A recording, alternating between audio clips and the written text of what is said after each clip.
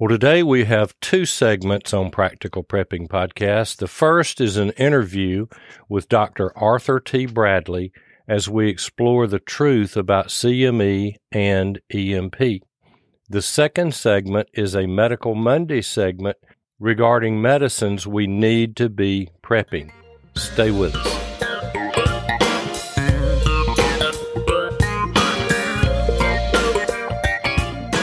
Welcome to Practical Prepping. Today is January 22nd, 2024, and this is episode 448. This is the prepping podcast with no bunkers, no zombies, and no alien invasions. Just practical prepping, where we believe that stuff happens, so we need to stay prepared, and we're here to help you get prepared. I'm Krista. And I'm Mark. If you'd like the expanded notes for this episode, go to practicalprepping.info/448. And if you aren't receiving the Practical Prepping newsletter, go to practicalprepping.info, click on Free PDF, and you'll receive the free Getting Started in Prepping PDF, and you'll be added to the newsletter.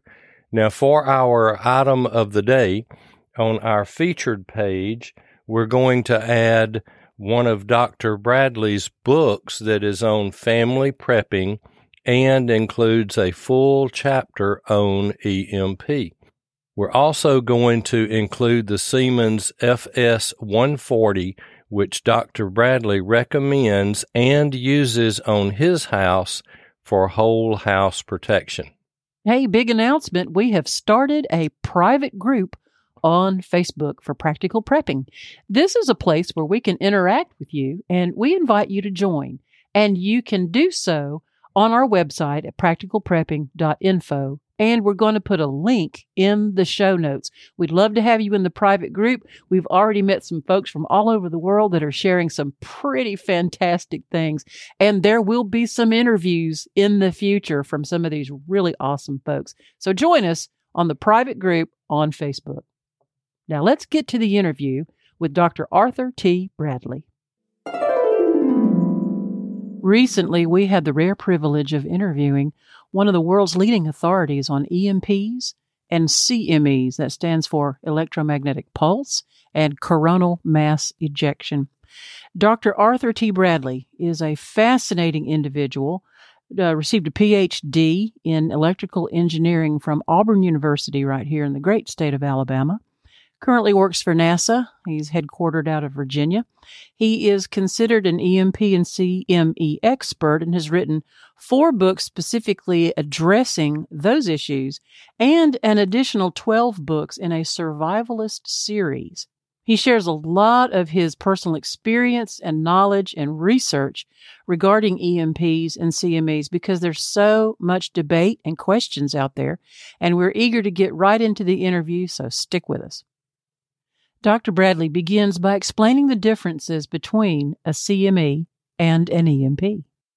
A CME is a solar event. The sun basically emits a large blob of plasma, which is just a charged gas that emits from the sun, kind of burps out from the sun, travels through space, and then eventually either washes over the Earth or goes off somewhere into deeper space. That charged plasma has a way of perturbating our magnetic field lines of the Earth, and you end up with currents flowing at the surface of the Earth that can cause problems to, especially things with very long conductors like power lines or long data lines. So coronal mass ejection, their primary threat to the Earth is that they will take down the power grid. They don't really hurt small-scale electronics unless the electronics are plugged in at the time, and so the energy could come in through the power cord. And EMP is very different. When they talk about an EMP, they're really talking about a nuclear-generated electromagnetic pulse, which is you send a warhead high up into the atmosphere, think a few hundred miles up there, detonate the warhead, and it creates a very powerful electromagnetic disturbance that comes down onto the Earth. And again, because the magnetic field lines, you end up with some perturbation of things, and that causes current to flow. And it has various effects. It's not just long conductors that get affected. It's also smaller conductors that can be affected. So things like cell phones and cars and other things can also suffer damage from an electromagnetic pulse. One of them is intentional. It's a weapon. We have the ability to do it. So does Russia, so does others, China, for example. And then the other is just sort of a fact of nature that occurs every maybe 150 years or so. We end up with a big CME that hits the Earth. Since a coronal mass ejection comes from the sun, how easy is that for us to detect? And is there any way that we can protect ourselves? You get usually a couple days notice from the sun because they have to travel through space. And we have satellites sitting right near the sun that watch these things. You see all the beautiful pictures and stuff that you can find on the web now. So it's not that we don't know they're coming. CMEs can't really sneak up on us. The difficulty is we don't know what they're going to do.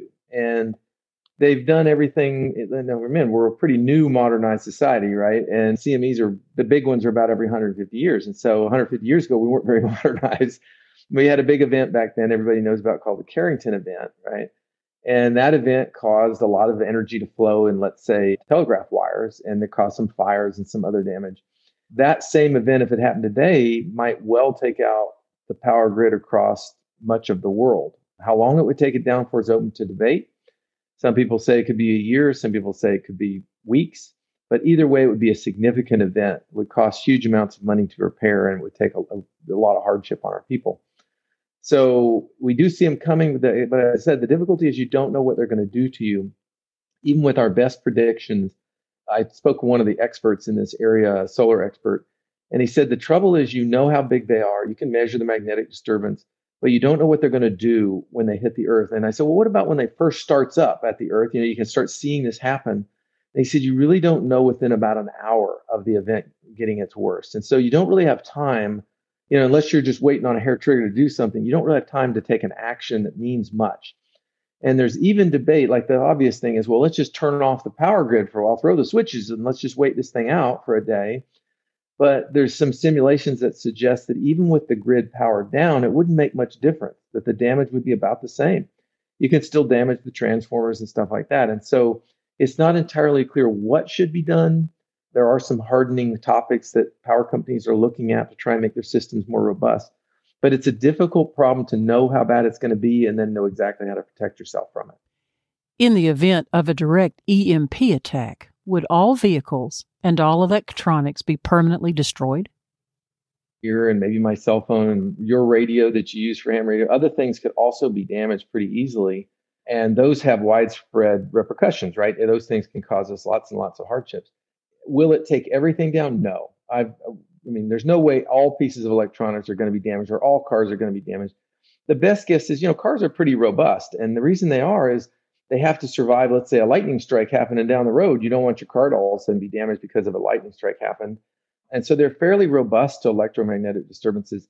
With that said, there's been some tests and simulations that show that they can be damaged by an EMP. How many will be damaged? I don't know. Let's say we throw a number out and say 20%. Let's be nice and say 20% of cars and trucks all over the world or wherever is affected are damaged. That doesn't sound like a lot because that's 80% still working. But you can imagine if 1 out of every 5 cars on the road suddenly stopped working, and how much mayhem that would cause. And then all of the damage and the congested roadways and, the fuel pumps aren't working anymore and on it goes. A key thing people would have to consider if they were preparing for an EMP, they'd want to make sure their vehicle was hardened as best they could. I talked about that in a number of videos.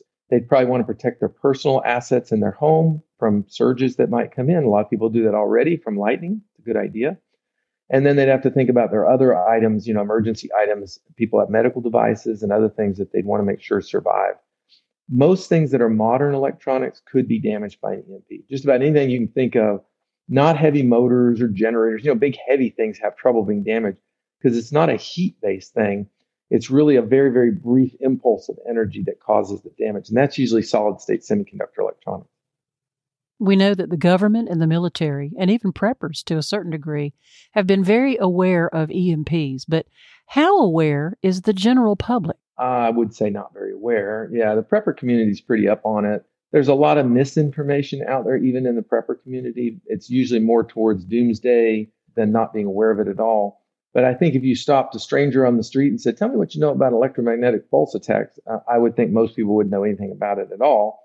Might go the other direction pretty quick from you. I don't know. So I don't think it's a widespread topic, although it's interesting that at high levels of government, there's a lot of awareness of it. I've been involved in a number of things where all the way up to the presidency, where they're doing executive orders to take a good look at this. There was the big trestle thing built, I think that's back in the 70s, where they were full scale testing EMPs on a giant wooden structure, out in the desert. So there's been widespread knowledge of it in the government and the military, but not so much in the population, I think. Dr. Bradley shares a number of ways we can protect our devices in the event of a CME or an EMP. Well, to understand the difference of the threats is important. So again, the CME, you're really only worried about energy coming in off long conductors. So only you can think of your power wires coming into your house as the source of energy. It's not going to come through the air and damage anything in your home. Just the wavelength is way too low. So you have to think about, okay, that one source of energy coming in, how do I protect myself from that? Usually you start with a good surge protector at your panel, and there's a number of them I recommend, but I like the Siemens FS140. I'm always out pitching that. It's what's on my house. I think it's a very good product. And then you can do some other things. You can add some ferrites to your main power wires as well. You can come inside the house and you can start, for example, putting sensitive things in shielded enclosures, or especially if you're not using them on a daily basis, you can store them away in shielded bags or shielded Faraday cages. You can also put ferrites on power wires of sensitive electronics. Like, let's say my laptop here, you certainly could have a ferrite on its power cord, would help for the transient energy that might come up and cause damage. Those protections hold true for an EMP as well. Basically, watching what comes in on a power line is helpful for an EMP. The difference is that the EMP has all this high frequency energy that can come in too. So that's where those Faraday cages and all those things are important, is for the EMP. I didn't mean to mix up the two, but the CME is really you're not going to need Faraday cages, but the EMP has high frequency energy that can come in directly and maybe damage my laptop, even if it's not plugged in. So if I wanted to protect it, I would have to store it in something that was shielded, like a shielded bag or a shielded Faraday cage. So of the things, it's sort of, you can buy one set of protections or put one set in place for both, which is nice.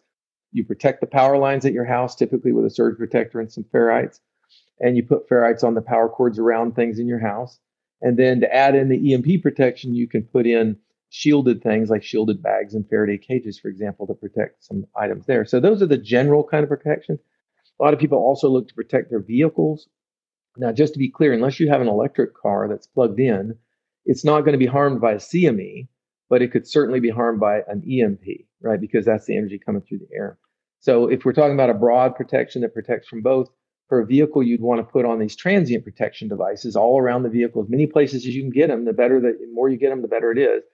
We have a number at disasterprepare.com, places you can connect in these surge protection devices to try and suppress those transient surges from an EMP.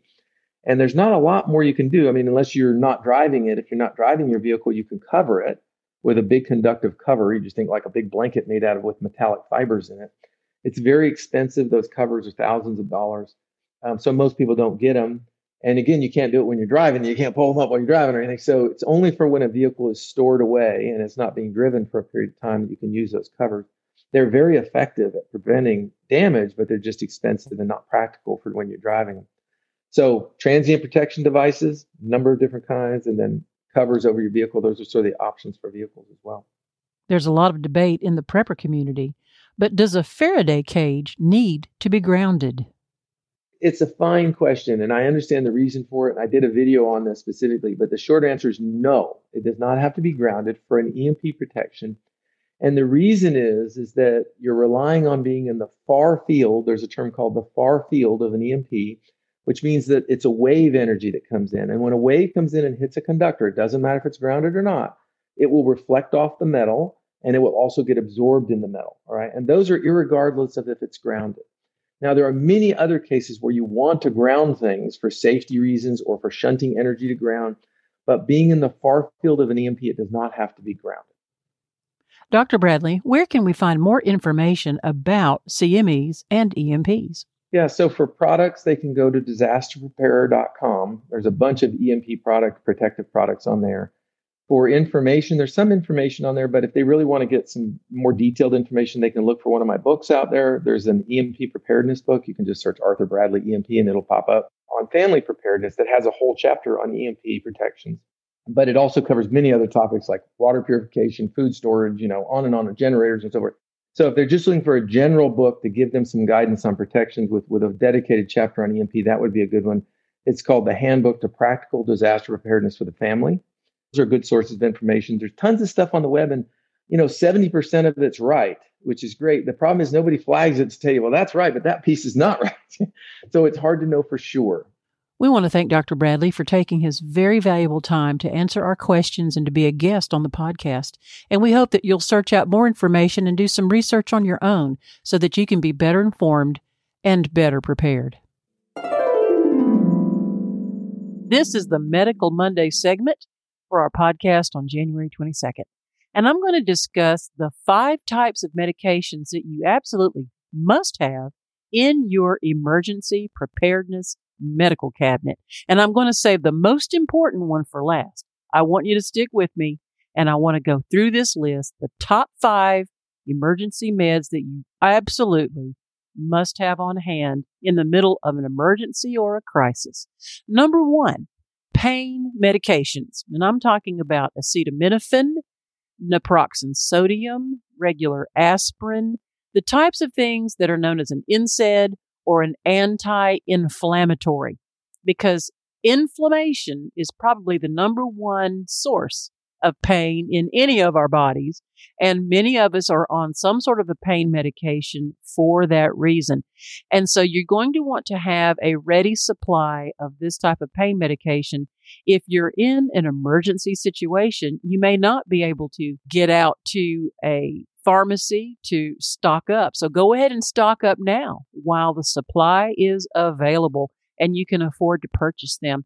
You can also find that you can purchase larger amounts of pain medication in some of the bulk warehouse clubs. And you may want to find out and ask your doctor or pharmacist if they are okay to keep in the refrigerator, if that will give them a longer shelf life. Because inflammation is going to be something that you're going to be dealing with. And if you're in a crisis or a medical emergency or a long-term prep emergency, you're going to want to know that you can manage your pain. So number 1 on the list, pain medication, and particularly those that are anti-inflammatory. Okay, number 2 on the list, medications to curb diarrhea. Yeah, that's a good old dehydrating situation that can happen. You can have a diarrhea even if you're not sick. Some people have it if they drink too much fluid, or some people have it if they actually overeat. But diarrhea is one of the fastest ways to dehydrate, and you know that dehydration is no so good and can be a very critical situation. Dehydration will put you in the hospital. My mother suffered with dehydration. She was sort of self-inflicted. She would not drink her water or juices like she should have, and her dehydration became quite serious at her advanced age, and 3 times that I know of took her to the hospital in an ambulance. Simple dehydration.